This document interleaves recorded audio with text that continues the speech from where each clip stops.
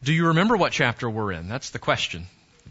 Proverbs chapter 4. We're turning the page into a new chapter of the book of Proverbs, slowly chipping our way at this book. By the way, when we get to chapter 10, probably things will change a bit in terms of how we study the book. The book is organized somewhat chronologically in the first 10 chapters, and then from chapter 10 to chapter 31, for the most part, it's very topical, and there's some structure in that, but that makes it a bit of a challenge to study together. So we'll be looking forward to that. It'll be a challenge for me and a challenge for you, but hopefully one that we both benefit from. So for now, turn in your Bibles with me, please, to Proverbs chapter 4, and we're going to continue our verse by verse study in the book of Proverbs.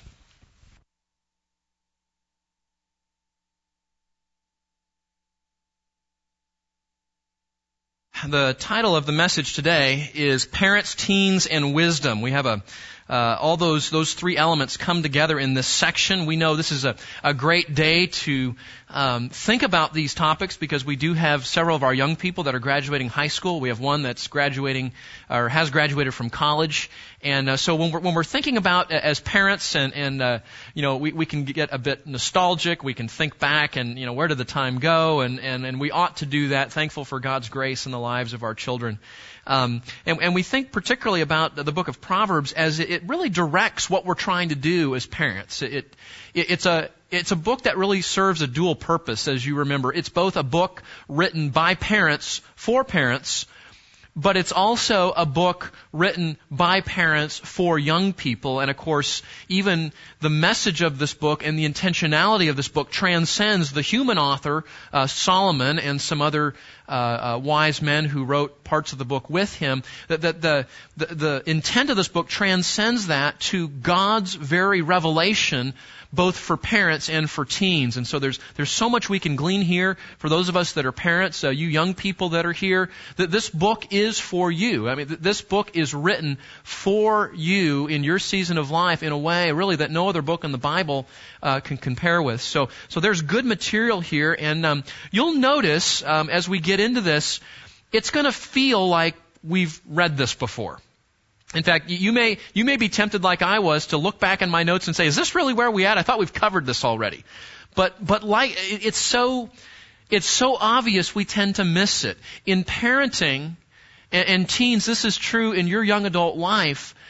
Yes, there's lots to know, there's lots to learn, there's lots to discover, and yet we find the Bible saying we need to focus on the same simple but also essential elements over and over and over again. And any parent that reads this book will find themselves chuckling, because what do we do with our children?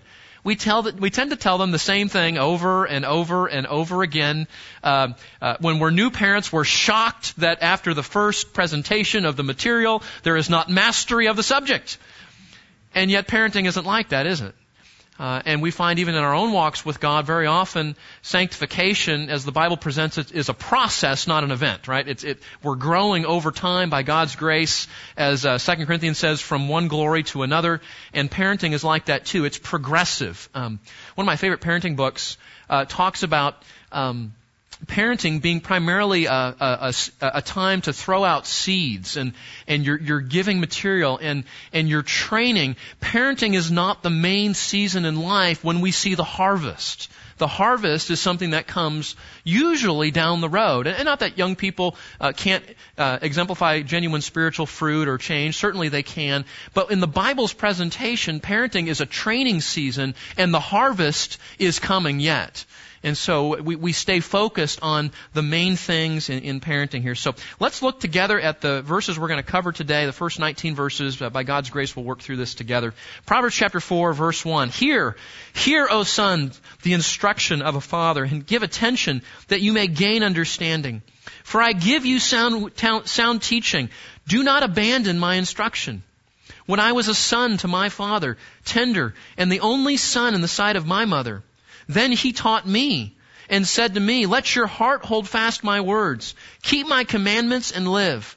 Acquire wisdom, acquire understanding. Do not forget nor turn away from the words of my mouth. Do not forsake her, and she will guard you. Love her, and she will watch over you. The beginning of wisdom is this: acquire wisdom. And with all you're acquiring, get understanding. Prize her, and she will exalt you. She will honor you if you embrace her. She will place on your head a garland of grace, and she will present you with a crown of beauty. Hear, my son, and accept my sayings, and the years of your life will be many. I have directed you in the way of wisdom. I have led you in upright paths. When you walk, your steps will not be impeded, and if you run, you will not stumble. Take hold of instruction. Do not let go. Guard her, for she is your life. Do not enter the path of the wicked, and do not proceed in the way of evil men. Avoid it. Do not pass by it. Turn away from it and pass on. For they cannot sleep unless they do evil, and they are robbed of sleep unless they make someone stumble. For they eat the bread of wickedness and drink the wine of violence. But the path of the righteous is like the light of dawn that shines brighter and brighter until the full day. But the way of the wicked is like darkness, and they do not know over what they stumble. Have you heard some of that before? We see the repetitive nature of Proverbs, and that in and of itself is instructive. As parents, we go over the same essential things. Young people, what it means to walk with God is not getting a PhD in theology. It's becoming regular and habitual and the pattern of your life becoming faithfulness in these very few things that really matter. And that's why we see the same things being repeated here. Now notice, we've seen these before, parents, the elements of a father's instruction, and we cannot overstate this. The premise of this book is that parents are spending time with their children. Yes, playing sports. Yes, doing a board game. Yes, maybe watching a movie or going on a trip together. But the main premise of this book is parents sitting down with their children, talking about the things of the Lord and teaching them the things of God. And so we see do you hear in these first few verses here the strain of a parent? Do you hear it in his voice? And even, it's interesting, the Hebrew poetry, it communicates in a way that this urgency, this weightiness of what this man is doing. And guys, as a dad, I just confess that is so hard to remember the great weight and responsibility of what it means to be a parent. That we press into them, we train them, we spend time with them, we love them where they instruct them with this great weight of responsibility on our shoulders. Notice just some key elements of this. The urgency of the father as he ministers. This is not something to take it or leave it. This is not something for another day. This is something, son, you need to consider now and put this into your life now. Notice the clear, focused message. Have you noticed that? The simplicity of this book, as many of the subjects that he covers, the author always brings it back to the simplicity of wisdom, of the things of God, of the ways of God, personified in the personal work of the Lord Jesus Christ ultimately, and then fleshed out in the instructions of Scripture, this way of wisdom. He's singular in his focus to communicate that. Notice the commands. Good night. To be a parent is to instruct your children in commands. We reject the modern psychological research and parenting methodology that says you should never tell your children no. You should never tell them the way to think. You should never tell them truth from error. And we just sort of let them discover those things from themselves and express who they are. If you do that, they will do that. They will express their depravity. They will express their nature. Proverbs 22 says, if you train up a child in his own way, meaning you take your hands off the steering wheel of parenting, when he is old, he will not depart from it. That is not a promise to parents, it's a warning to parents. Because a child left unchecked with parental involvement will go the way of his nature. And that is not good. So there's commands involved. Notice the repetition. We should not be surprised that we have to have the same discussion over again. And teenagers, when you hear your parents telling you the same things, it's not because they think you're stupid, and it's not because, there's nothing more to talk about. It's because these are the very things that are your life. You will find as you get older, life gets more complicated. And you know what that means? It's very hard, teenager, to keep your eyes focused on the things that really matter. There are wonderful things in this life, wonderful graces, wonderful blessings of God, and all of you, especially you graduates, are gifted by God. You're going to go out and do great things. We know that because you guys are talented and wonderful and gifted. But the message of this book is never lose sight of the main thing. And as your parents and as other adults in the church, our job is to help keep focusing your eyes back to the things that really matter. And repetition is necessary to do that. Parents, notice with me the key words. Hear, give attention, do not abandon, hold fast, keep, acquire, do not forget, do not forsake, take hold of, guard. Those should be the main words in your parental vocabulary. That's what we learn from this. And again, teenager, young person, our job as parents is to help you. We're on your team. I mean, we are on your team. We love you more than anyone else in this life as your parents. And because we love you, we want to train you and focus you on these things so that you can know and honor God in your life. Now notice also, coming right out of these verses, in verses 3 to 9, listen to this. When I was a son to my father, tender and the only son in the sight of my mother, then he, my dad, taught me. And we see right here what is another theme of the book of Proverbs, and that is the theme of grandparenting. Or we might call it a multi-generational view of parenting. And this is really interesting. Where did Solomon learn all this? You said he was the wisest man that ever lived. Well, why is that? Because he asked, God said, I'll give you anything you want. And he said he wanted wisdom. So God gave him wisdom. And because of his humility in that, he didn't want riches or honor or something like that. God says, not only am I going to give you wisdom, I'm going to give you everything else too. I mean, I don't think we can imagine the status and the riches and the wisdom of this man. I really don't think we have a category for somebody like that. But that's this guy. That's the guy, the human author that God used to write this book. And yet, we say, where did he get some of that? It wasn't just that sort of supernatural, miraculous wisdom that God gave him. A lot of what Solomon said is that God used agency. And what agency did God use to make this man, in part, wise as he was? What is it? His own parents, his dad. And we see that, especially for the dads in the room here, and even you young men that are going off and maybe in the next, 3 years, 5 years, 7 years, you get married, you start a family. Embrace this vision with me now. That parenting is not just about those short people in your home and maybe like the Steinmans, those really tall young men that are in the home now, right? They're getting taller than even mom and dad there. But it's not just about our own children. We are ministering to our children, but as we look, the horizon of our perspective goes beyond our own children to even our children's children. And I footnoted here Psalm 78. We don't have time to look at that right now. Psalm 78 is a wonderful song about a multi-generational view of gospel ministry in your home. So that'd be a great psalm to reflect on in application later. But notice with me, in these verses, Solomon repeats to his own sons the instruction of his own father, David. And that tells us, parents, and that tells us, young people, that the primary way that grandparents influence their grandchildren is through their own parenting. Did you get that? And I made a diagram here because I kept getting lost in the pronouns. So when in doubt, draw a diagram, right? So grandparents train their own children who then become parents of their grandchildren, right? And the main way that grandparents influence their grandchildren, according to this verse, is how? By influencing their own children, who then influence their grandchildren. Okay? Now that's not the only way. Many of you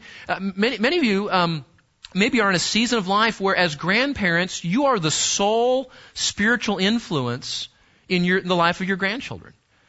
Maybe their parents, the parents of your grandchildren are not believers, or maybe they're not walking with the Lord. And so you're doing that, and that's awesome. Keep doing that, and pray for them. Spend time with your grandchildren. And so we're not saying that this is the only way, but it is interesting that as parents, we need to look beyond this generation in our home to the generations even to come. And I just found that very challenging. I don't look at my kids and think, they're going to have kids someday. I mean, do you guys do that? You guys got little kids in the home, right? You know, you do that? I mean, do you guys do that? You think about that, but that's the perspective. And I find that I will parent differently with that horizon in mind. Because I'm looking even beyond them. We talk about things, when I'm thinking about that, we'll talk about things I won't think to talk about if I don't have that perspective in mind. Because they're going to be parents someday. And they're going to train up the next generation. And not just in the home, they're going to be the next generation of leaders in the church. So the investment that we make in our young people is so important, and the Bible's perspective is to let that be multi-generational in perspective, okay? Now that means grandparenting starts before you have grandchildren. Isn't that interesting? Grandparenting starts in terms of spiritual influence before you have grandchildren. Of course, now we come alongside. Some of you have grandchildren. Some of you have great-grandchildren, right? And then you're just multi-generational all over the place. And that's awesome that you're still going strong and ministering the things of God. But I just thought that was a very interesting perspective. Now notice with me, Bathsheba was Solomon's mother, right? You remember that? David disregarded the very clear Word of God, which particularly describes monogamy to the kings of Israel. Okay, now monogamy is God's will. We know that because in Genesis 2, God created one man and one woman for a lifetime commitment of marriage. We understand that. Polygamy, or having multiple wives, was common in the culture, and the Israelites struggled with that. Even some of the great men of faith struggled with that. But this was a clear violation of the law of God for David, that he had multiple wives. And of course, you remember he acquired Bathsheba as a wife in a very, very ungodly way. But Bathsheba was Solomon's mother, and you can go back and read those verses there. Sometimes it's hard to remember how many wives David had and where the kids came from and all that. So when he says there, when I was a son to my father, tender and the only son in the sight of my mother, Solomon actually had siblings through Bathsheba. So Solomon is thinking back to a time when he was the only child. You remember David and Bathsheba, they committed adultery, they had a child, and God ended the child's life as part of God's judgment on David. Solomon was the next child to come. But then there was a span of time between Solomon's birth, and he had, I think, 3 other siblings. But so Solomon is thinking back to that time when he was the sole child in the home, and what his father David did in terms of his instruction. Then he taught me and said, let your heart hold fast my words. Keep my commandments and live. Acquire wisdom. Acquire understanding. Do not forget nor turn away from the words of my mouth. Do not forsake her, and she will guard you. Love her, and she will watch over you. We notice here some things. We've heard this before, but let me just highlight some new stuff. Notice, according to verse 4, heart change is the goal here in parenting, isn't it? Verse 4, then he taught me and said to me, let your heart hold fast my words. Mr. Slaughter, Lee Slaughter, in giving the devotional charge to our graduates this morning, highlighted how well taught our young people are in this church. And you know why they're well taught? Because of all of you.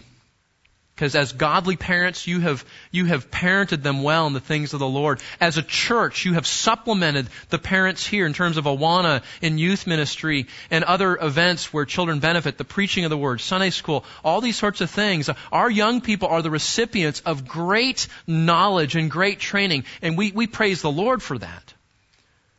But that's not the goal. The goal is for that teaching, that theological truth, to impact and transform a heart, resulting in transformation of the life. And I appreciate Lee's emphasis on that this morning in his devotion. That's right here. That's what he's saying. It's about your heart holding fast to my words. Not just behavior modification, it's heart transformation that we're after in parenting. And did you notice too, where did Solomon learn about Lady Wisdom? Remember Lady Wisdom? the greatest lady that he wants to introduce to his sons. Where did Solomon learn that? What's that? From David, from his father. So you see that, and some of you have had the chance to see this, haven't you? You see your own children teaching their own children some of the same things that you went over. Isn't that a blessing to see that? We know that God uses many means, but that we see that influence there, and that's a great challenge here, a great reminder for that. But no, yeah, Solomon learned about Lady Wisdom from his father. Listen to the review lesson here. Prize her, love her, acquire her. I love this. And this is like spiritual kindergarten, but it's so important, okay? The beginning of wisdom is this. Go get wisdom.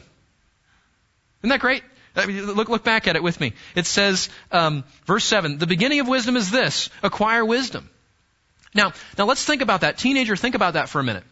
There are 1,000 things competing for your attention and for your affection and for your heart. Aren't they? We're going to talk next hour in the sermon that I'm going to give later on about devotion and distraction. And do you see here, can you see Solomon saying, son, I know football is awesome, right?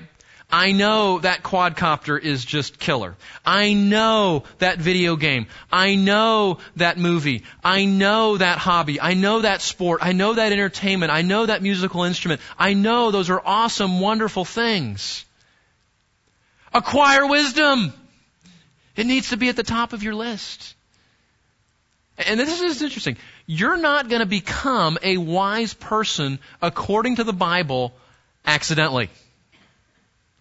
You become a wise person, as we've learned over and over again, even in the first 3 chapters of this, by setting the goal of acquiring wisdom as the desire of your heart.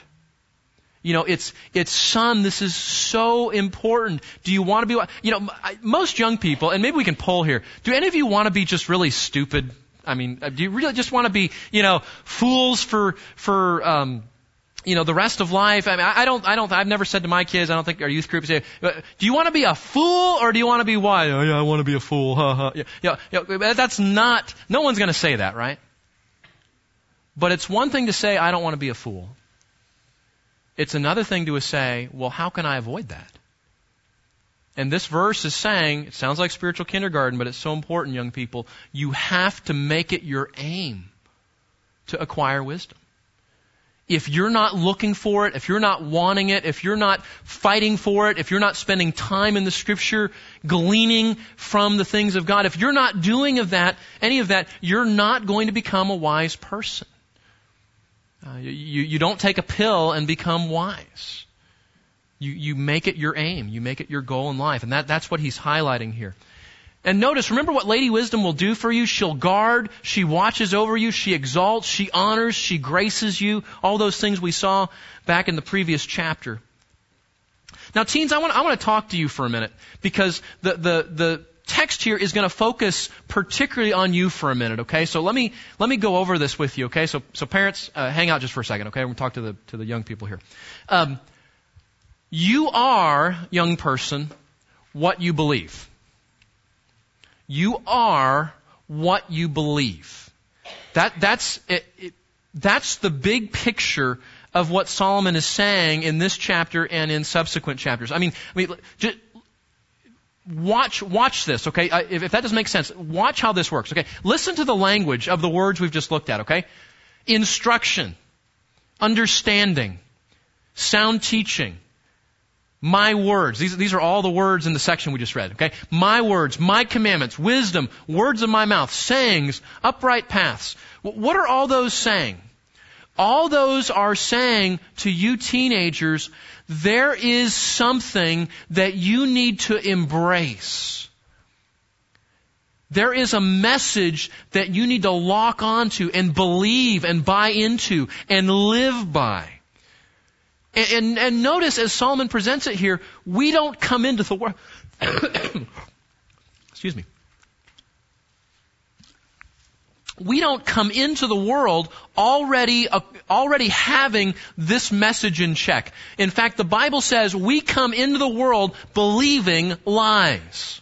That's what characterizes an unbeliever. That's why the devil is called the father of lies. Because as those who have been influenced by him, not just as individuals, but a whole race, the whole human race, we come into the world believing things that aren't true. So teenager, the thing that this book is trying to help you to see is who you become as a person depends upon what you believe. And this is so simple in terms of the choices, okay? There are two ways, not 58, not 17. There are two ways, okay? You can, according to this book, you can trust God, believe His Word, and obey His Word. Okay? That's one option. And if you do that, it's looking at the Bible, it's reading it, it's understanding it. As we talked about, it's acquiring the knowledge. But then here's the difference. Knowledge is not transformative until you believe it. Okay? You can have a master of theology degree. You can be an expert in what the Bible teaches, and it will not transform you. It will not change you as a person until you say, I believe that, I trust that, and I'm going to live like that's really true. Okay? That's the difference. So teenager, you are what you believe. Now, there's another option. And actually, this is the road that we all come into life on. This is the road of every human experience. Ready? Just trust yourself and do whatever you want to do. Okay? There it is. There's the two choices on the shelf. And that's why it's so important to recognize this book, the wisdom of the Bible, is what's needed in terms of the person that you become. Because you are what you believe. Whichever one of those paths you buy into, that's the person you become. Now here's the thing, okay? How is God going to help you in that? Answer? He gave you parents. Parents are God's delivery system to teach you and direct you in the right path. That's what this chapter is about. Your parents are God's delivery system to teach you these things, to help you to get on that path. Isn't that great? I mean, aren't you great? You have coaches. You know, you just don't go out on the field and say, well, how do we figure out this football thing, right? And you just, okay, maybe the ball goes this way, maybe it goes that way, and do we kick it? Do we throw it? What's a play? Where's the line? You know, you have a coach that instructs you, and that's what makes you a good player, right? Well, that's what parents are. They're spiritual coaches. They're designed to help you to understand life and how we do things and how we, what we should believe and what we should avoid. And so, remember, teens, you are, at the end of the day, you are what you believe. You become the message that the person you become depends upon the message that you buy into and you ultimately trust. Okay? Now, old people, that's true for us too. Right? There's nothing unique about teens, but that's crucial for all of us to understand. Now, speaking of old people, parents, what is parenting mostly about? Parenting is mostly about a battle of ideas. If teenagers become what they believe, if we all are what we believe, then where is the battle line? What is the trenches of being a parent look like? It's a battle for ideas. It's a battle over messages. And it's a battle over messages that lead to ideas, that lead to wants, that lead to desires, that lead to priorities, that lead to actions, that lead to behavior, that leads to a whole generation of life. But where does it start? It starts with a battle over what our children think and believe and buy into, which means a lot of parenting is helping our children wrestle through truth and error, right? We see this in this book. This is true, this is not. This seems right, but it's deception. We need to remember that. And parents, notice with me how Solomon demonstrates that. Listen to his words. Instruction, understanding, sound teaching, my words, my commandment. You've seen this before, haven't you? Wisdom, words of my mouth, sayings, upright paths. That's parenting. It's a tug of war over the things of the world, the things of the flesh, the things of our natural depravity and the truth of God. And we're engaging our children at the mental level, the cognitive level of these ideas of truth versus error. And notice that's why Solomon is saying things like this: accept my sayings. It's a battle to get our kids to repent of the ideas and worldview and knowledge of their fallen nature, and to accept then the things of God and to buy into and entrust His Word and His priorities. And so Solomon is saying this: accept my sayings. I have led you to do this. So parents, let's never forget, parenting is largely a battle for ideas. We must engage our children in terms of what they're thinking, what they're believing, and what they're wanting, because that's where the spiritual battle is. And that, of course, that's not just true with parenting, is it? What does the Apostle Paul say is the key issue in sanctification? Be renewed in the spirit of your mind. Right? Don't be conformed to this world, but be transformed by the renewing of your mind. Where's spiritual battle? Take every thought captive to the obedience of Christ. That's spiritual battle, not just for short people, but for those of us that are a bit taller as well. Okay? Now, look with me at verses 10 to 13. We see here again the benefits of wisdom. And we've seen most of these before, but here's the thing. Parents, we've talked about this before, but we need to see it again. What does Solomon do? Verse 10. Hear, my son, and accept my sayings, and the years of your life will be many. What's he doing? He's putting the benefits of wisdom in front of his children again. Because here's what they'll do. They'll say, oh, God's Word, that's really important. Now what's for lunch? Oh yeah, I learned some good verses in the youth ministry tonight. Oh, let's go jump on video games. See, their attention span is measured in nanoseconds, isn't it? As teenagers. So as parents, how do we work that? We're teaching them the things of God, but notice the example of Solomon. He's constantly taking the benefits of wisdom, the benefits of pursuing God. And what's he doing? He's bringing it over, he's pushing the iPad out of the way, and he's setting them right in front of his kids. See the benefits. Look at the benefits. Brings them in front of their eyesight and their view. So that's what we do. We keep the benefits in front of our children. What are they? According to these verses, long life, avoiding impediments and stumbling, having wisdom in your life and the benefits. Take hold of instruction. Do not let it go. Guard her, for she is your life. And it's so hard, guys. It's so hard. There are so many things competing for the affection of our children. And parenting is an overtime profession, isn't it? We don't keep a time clock, because it is 24 hours a day, 7 days a week. We're teaching, we're training, we're battling ideas, and we're taking the glorious benefits of godliness and we're setting them in front of our children. We're showing them how the things of God are more valuable and more attractive and more beneficial than anything else you can have in this world. And we get to do that. Okay, so we see that there, the benefits of wisdom. Let's move on. Look at verses 14 to 19. Avoid the path of the wicked. Now young person, teenager, and again, I think Mr. Slaughter's message was so helpful in terms of preparing you for coming out of this place in your life that is really a safe place for the most part. You have godly parents, you have a wonderful church, you have godly peers, godly friends, you have structure in your, it's like, you ever seen a building being constructed?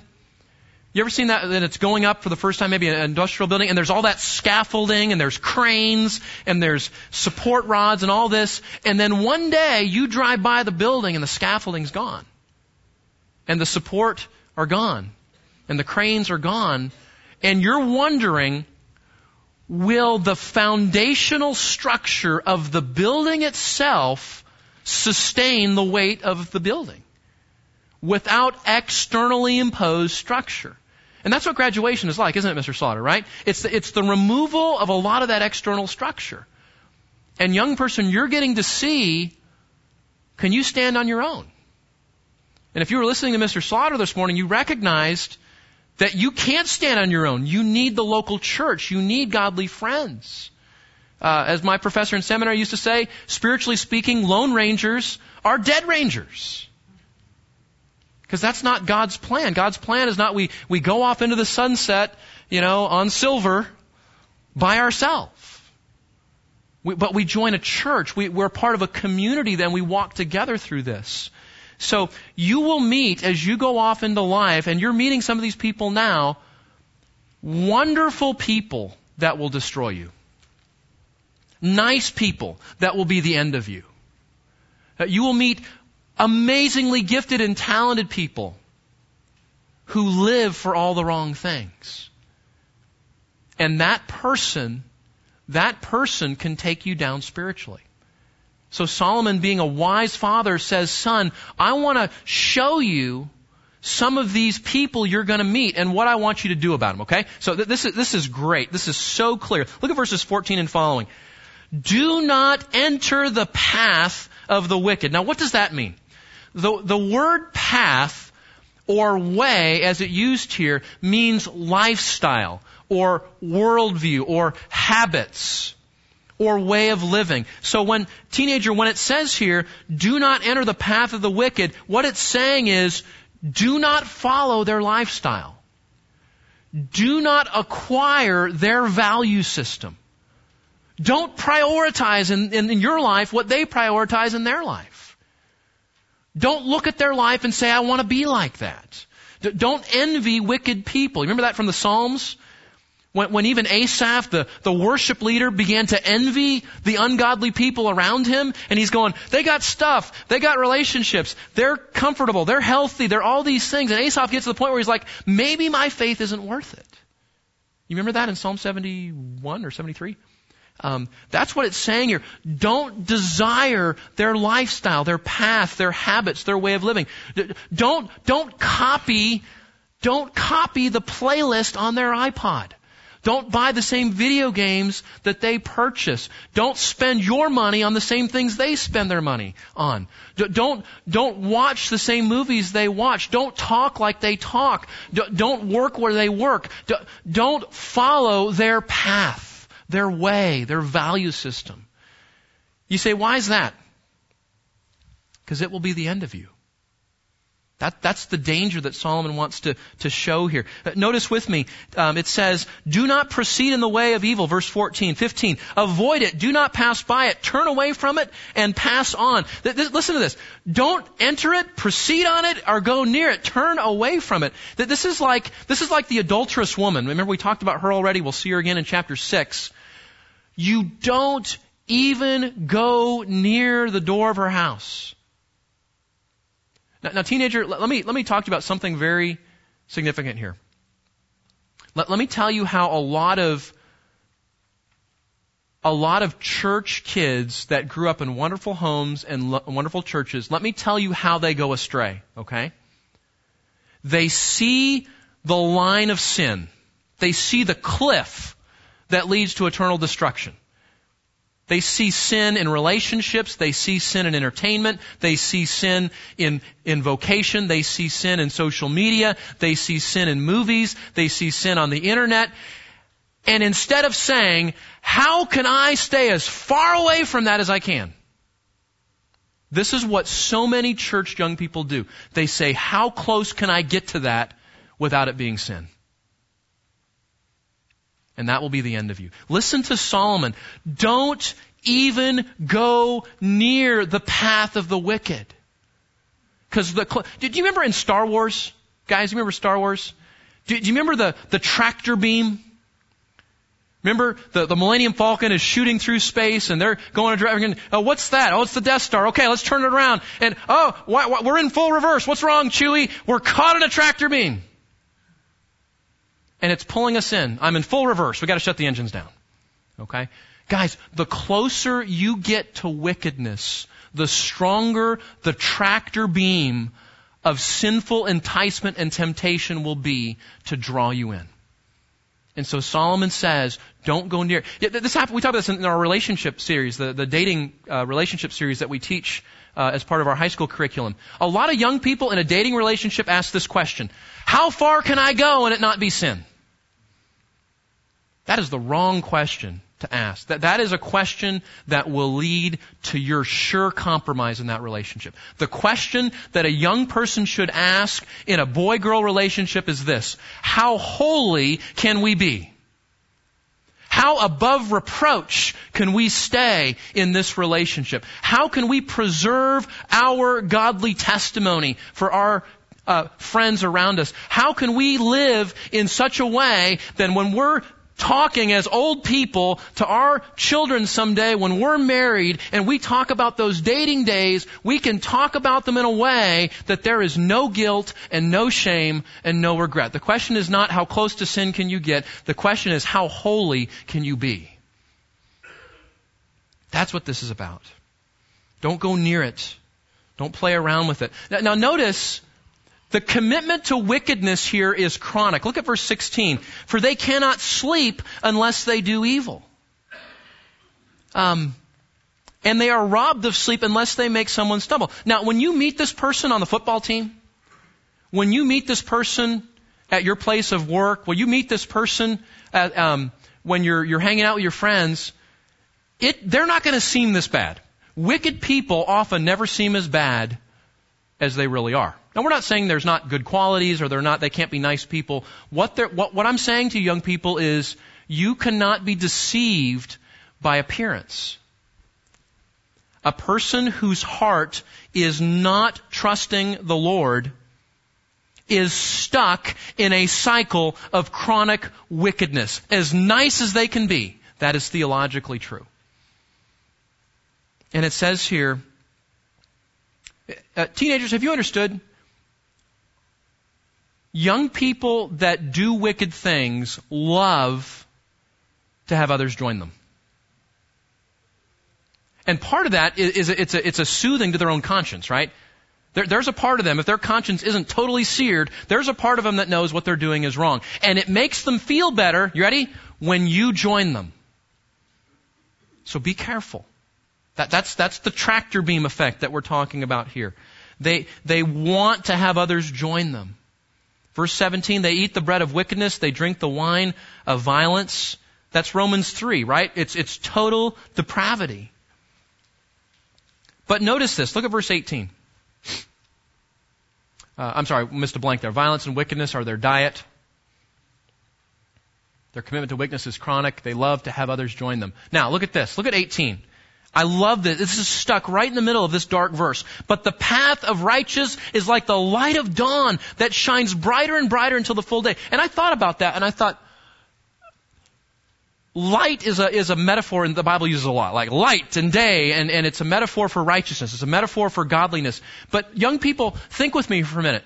In what sense is righteousness like the light of dawn? Okay, so let's talk real basic here, okay? What is it before dawn? It's dark, right? Which means you can't do what very well? Right, you can't see. So young person, think about this. When you choose God's path, when you trust Christ, when you commit your way to wisdom, to godliness, you know what that does? And you'll follow this with me. It allows you to begin seeing life clearly for the very first time.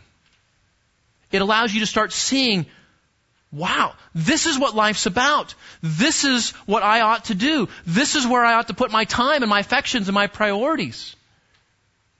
Now, conversely, if you're in darkness, if you're walking in wickedness, listen to this. Listen to what this says. But the path of the wicked blinds them from seeing their own stumbling blocks. The more you walk in wickedness, the more you hang out with wicked people, the more you walk in foolishness, the more you go your own way. Not only is there destruction at the end of that path, but young person, look at what it says. You will not even see the very things that trip you up and you stumble over and are the detriments of your life. You can't see. We need the light, the illumination of God's Word. Great Awana verse, young person, right? Your Word is a lamp to my feet and a light to my path. That's what this is talking about. So if you want to avoid the stumbling blocks in the world and the path of the wicked and the destruction that comes from that, you need the light of the gospel that brings the light of righteousness that allows you to see, spiritually speaking, for the very first time. And young person, that light will allow you to avoid many dangers, toils, and snares in your life. It really will. Okay, so by God's grace, young people, old people, all of us, choosing the way of wisdom and making this the main topic of our conversation in our families and in our church together. Let's pray. Father, we thank you for wisdom. We thank you that wisdom is personified in the Lord Jesus Christ and it is revealed in the Scriptures that we have before us. Lord, I pray for our young people and especially our graduates as they launch out into this new season of life, that they would trust you and they would cling to you and your word with all of their heart, avoiding wickedness, clinging to wisdom. And Father, we pray that you would work in their hearts to keep them on this path, to preserve them in these years of college or work. Father, will you be kind? Will you be gracious? Will you be merciful to our young people? Will you transform their hearts? Give them a confidence in you. Give them a confidence in your word. Might they ask the question, how holy can I be? Not how close can I get to evil and it not be sin? And Lord, we're grateful for godly families. We're thankful for so many godly people in this church that have ministered to our young people. As we continue our prayer ministry to them, we pray that they would walk with you always. Lord, might this book become a treasure to them, that they lean on it, that they read it, that they study it, and they pursue its message. We pray in Christ's name. Amen.